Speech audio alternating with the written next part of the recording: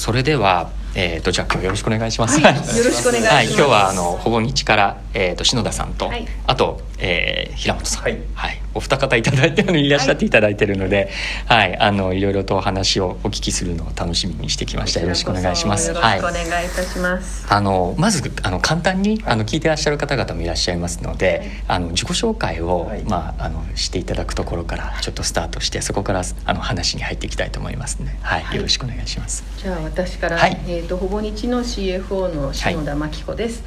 はい、私はほぼ日に入社してもうじき9年になります。はい、でその前はずっと主に外資系の本当に古い、大きな会社の、しかも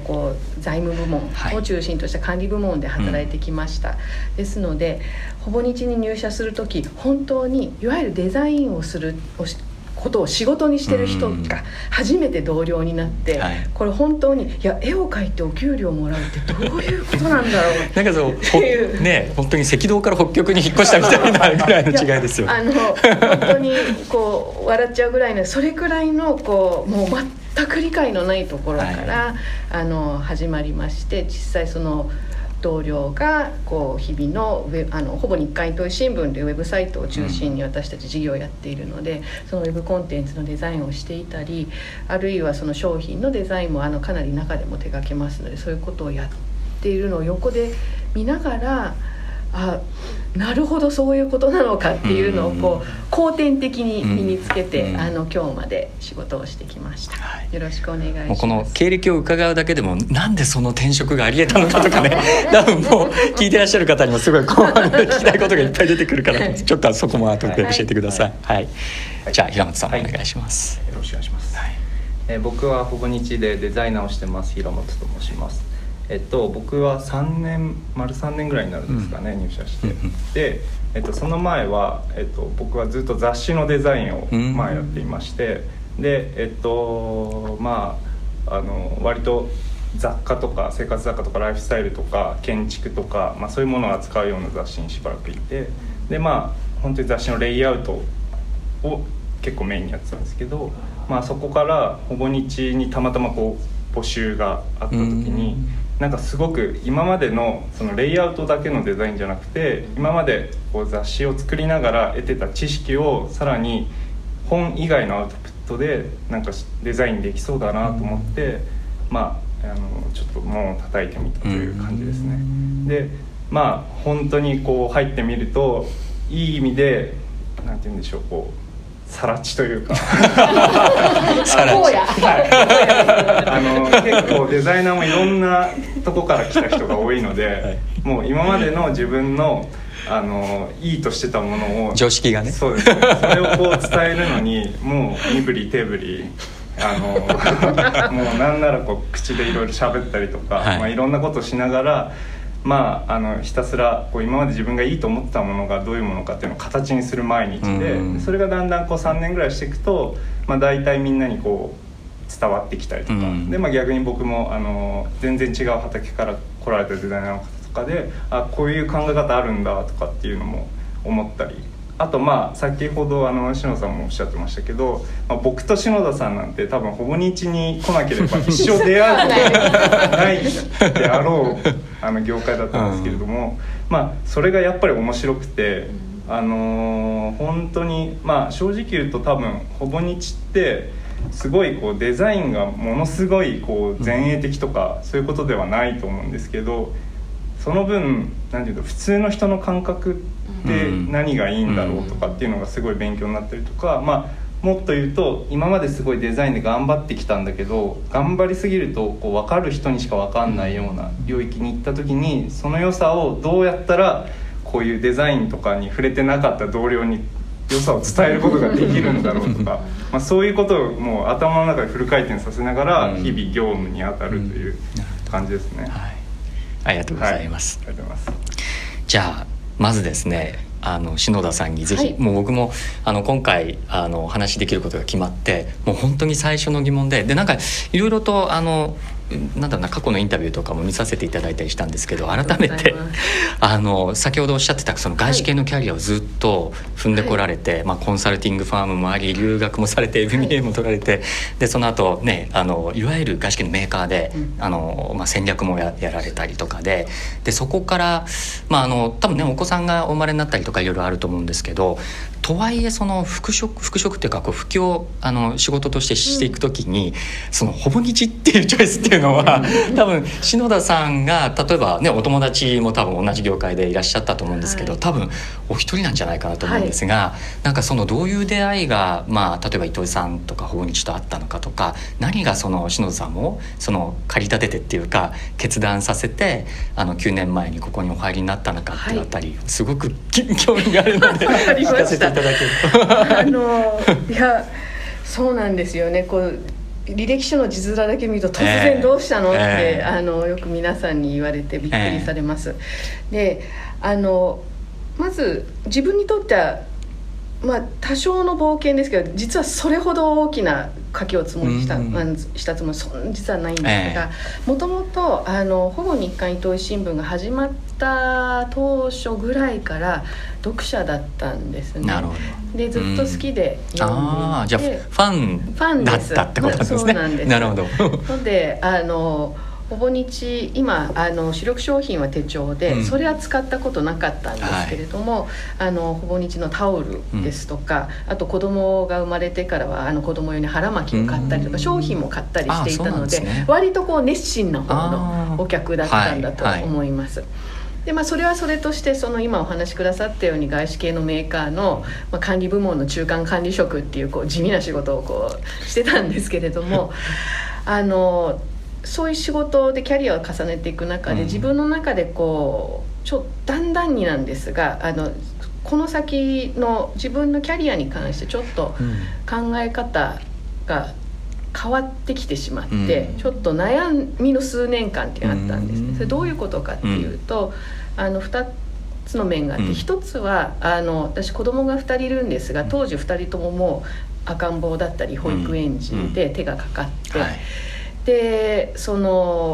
特に2人になってから本当に育児に時間とエネルギーを取られる。で一方でやっぱり仕事はだんだん職位も上がっていくので、会社の要求が高まっていく。でどちらもちゃんとやりたいんだけど、本当にかつ自分個人の、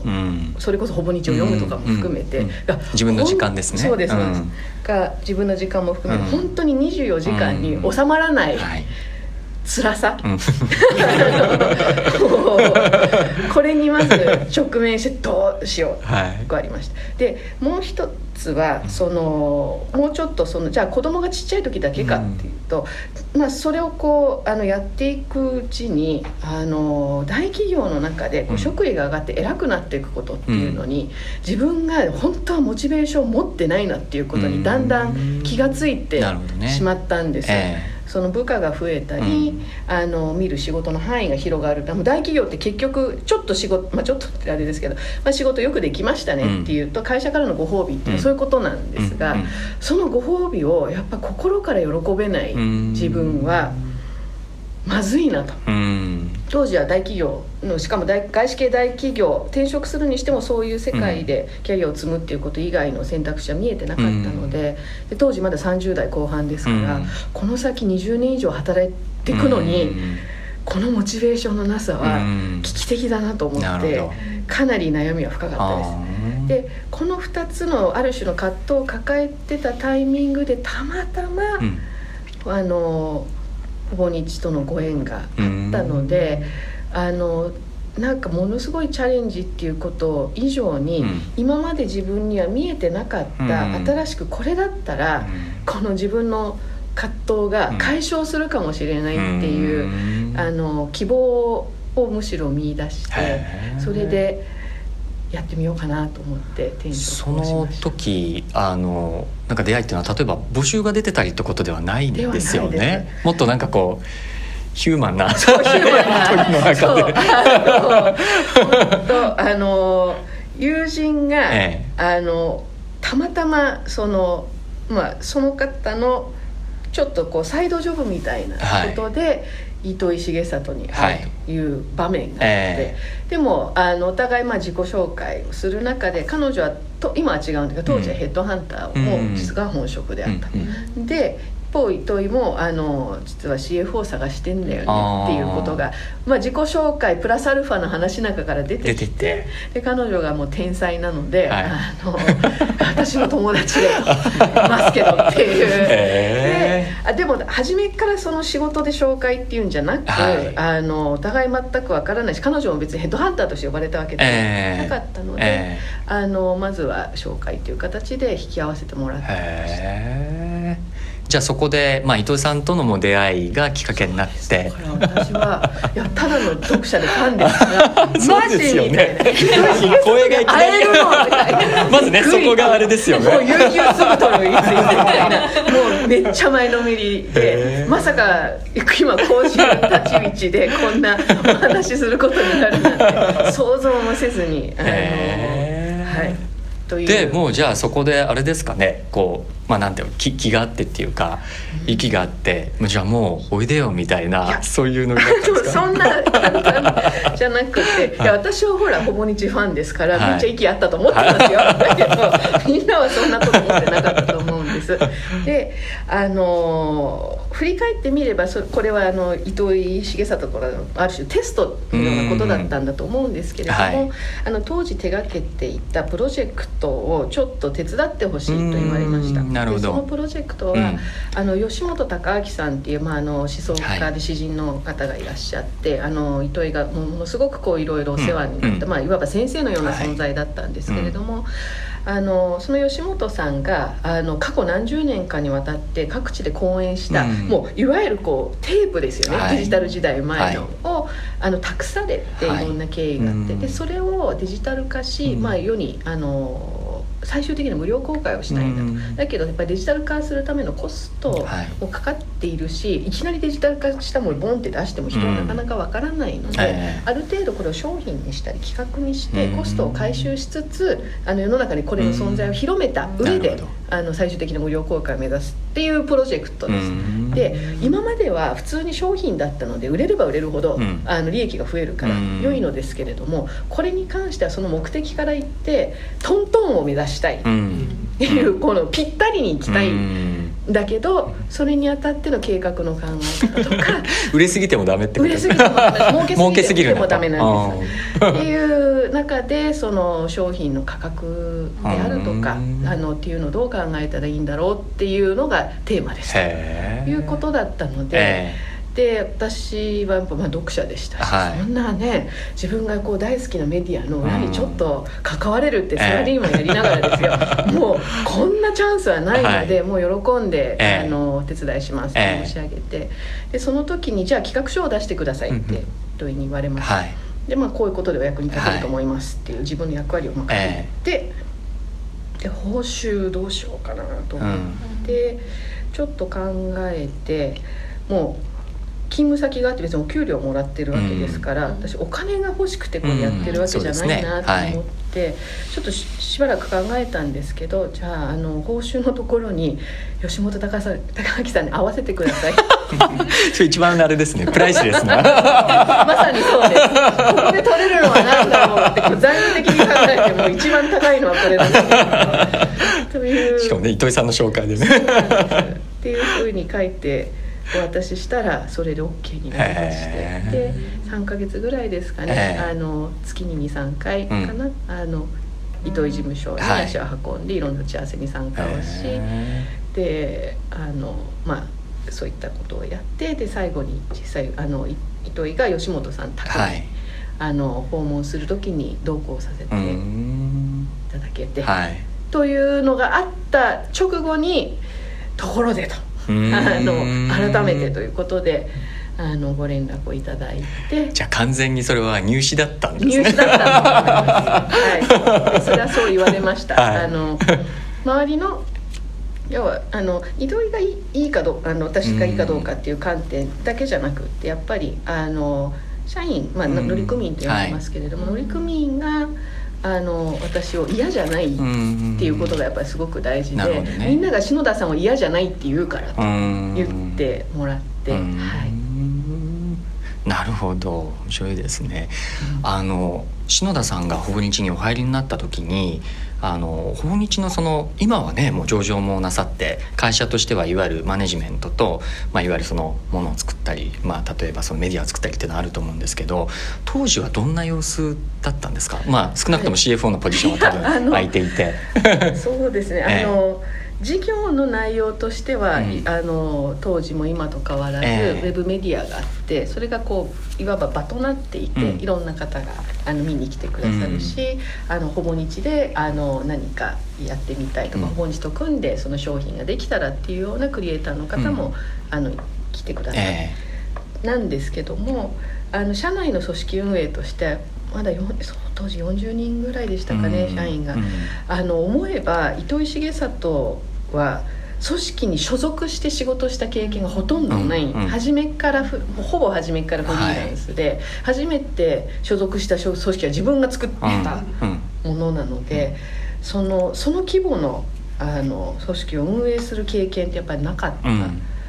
ことが多分背景にあって、その出来上がった大企業にいた私から見ると、これで回ってるってすごいなっていうのを半ば呆れる。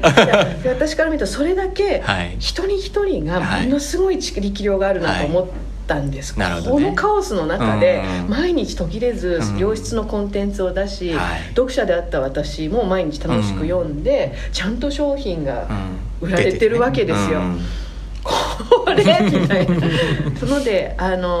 私から見ると、当時はちょっとどれだけ長くほぼ日との、相性が続くかも分からなかったですけれど、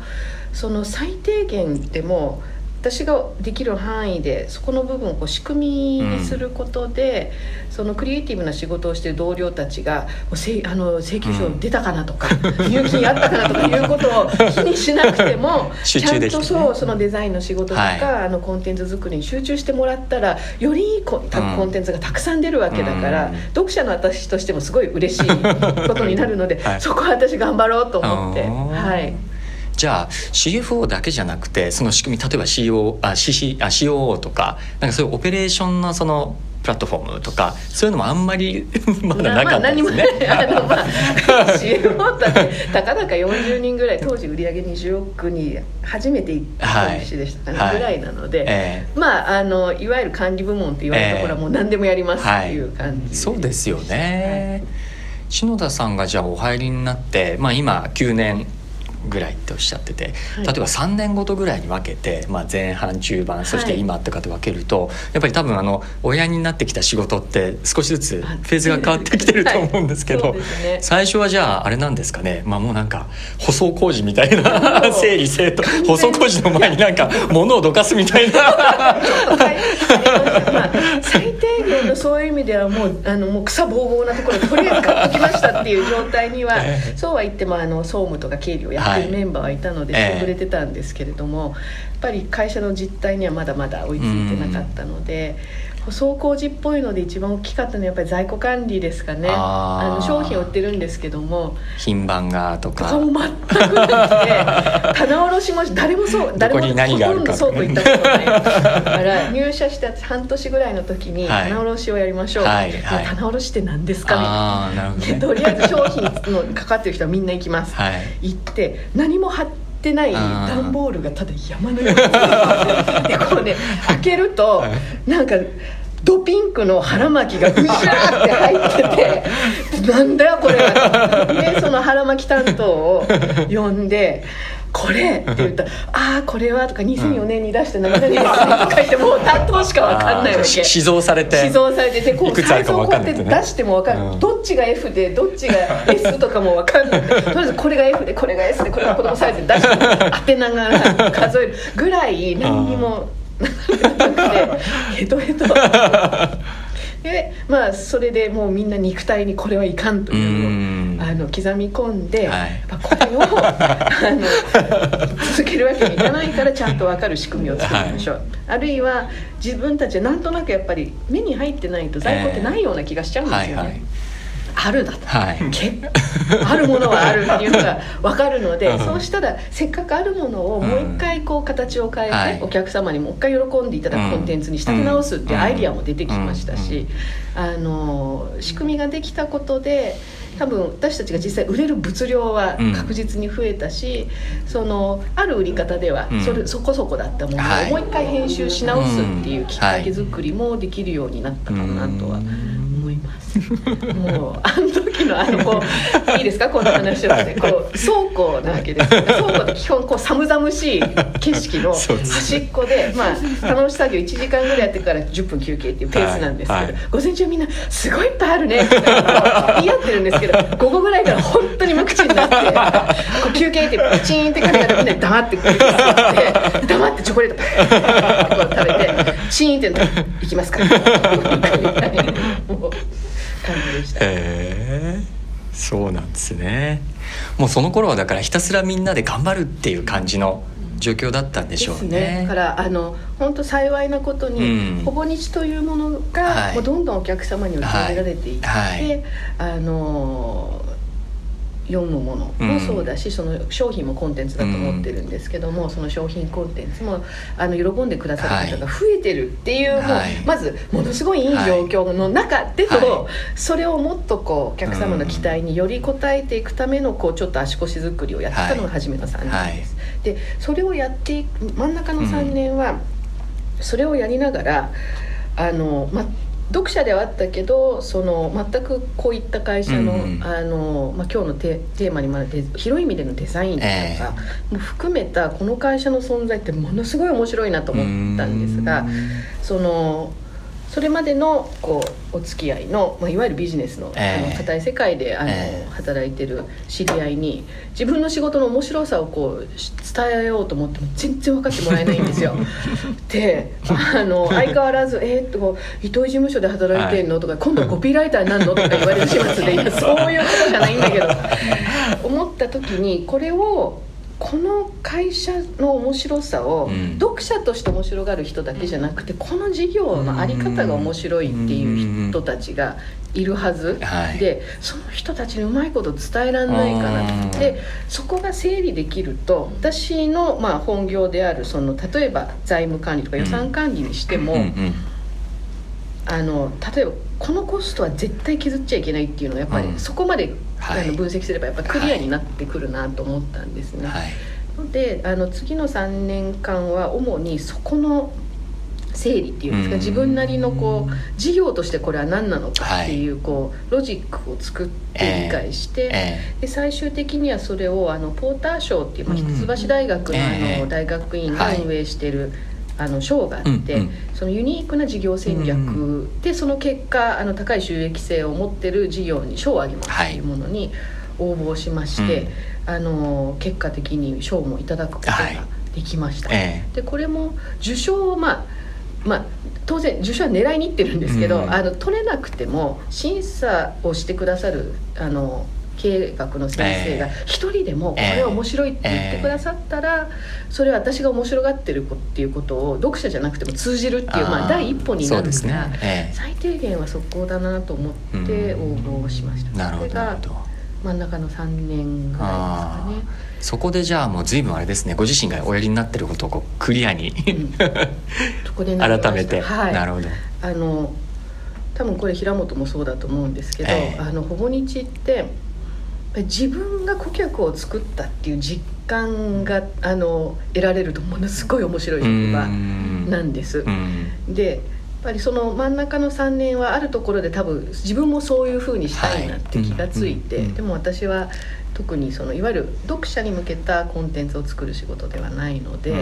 だったら私ができるとしたらこの会社を応援したいっていう人たちをちょっと発掘することかなっていう動機を持つことができたのはこの会社にいたからだと思います。なるほどね。で最後の、ここもね直近の3年はもう分かりやすく上場に向けた、期間です。でここは、そうやって会社として面白いっていうふうに思っていただけるようになったっていう手応えと同時に、ずっと私が入社した時から糸井はこの会社を自分がいなくなっても、もう続けたい、もっと言うのは自分がいなくなってからより栄えるような会社になったら最高だっていうことを、言っていまして、で改めてそこに向かう時にっていうのを考えた時に、その当然なんですけど糸井重里っていう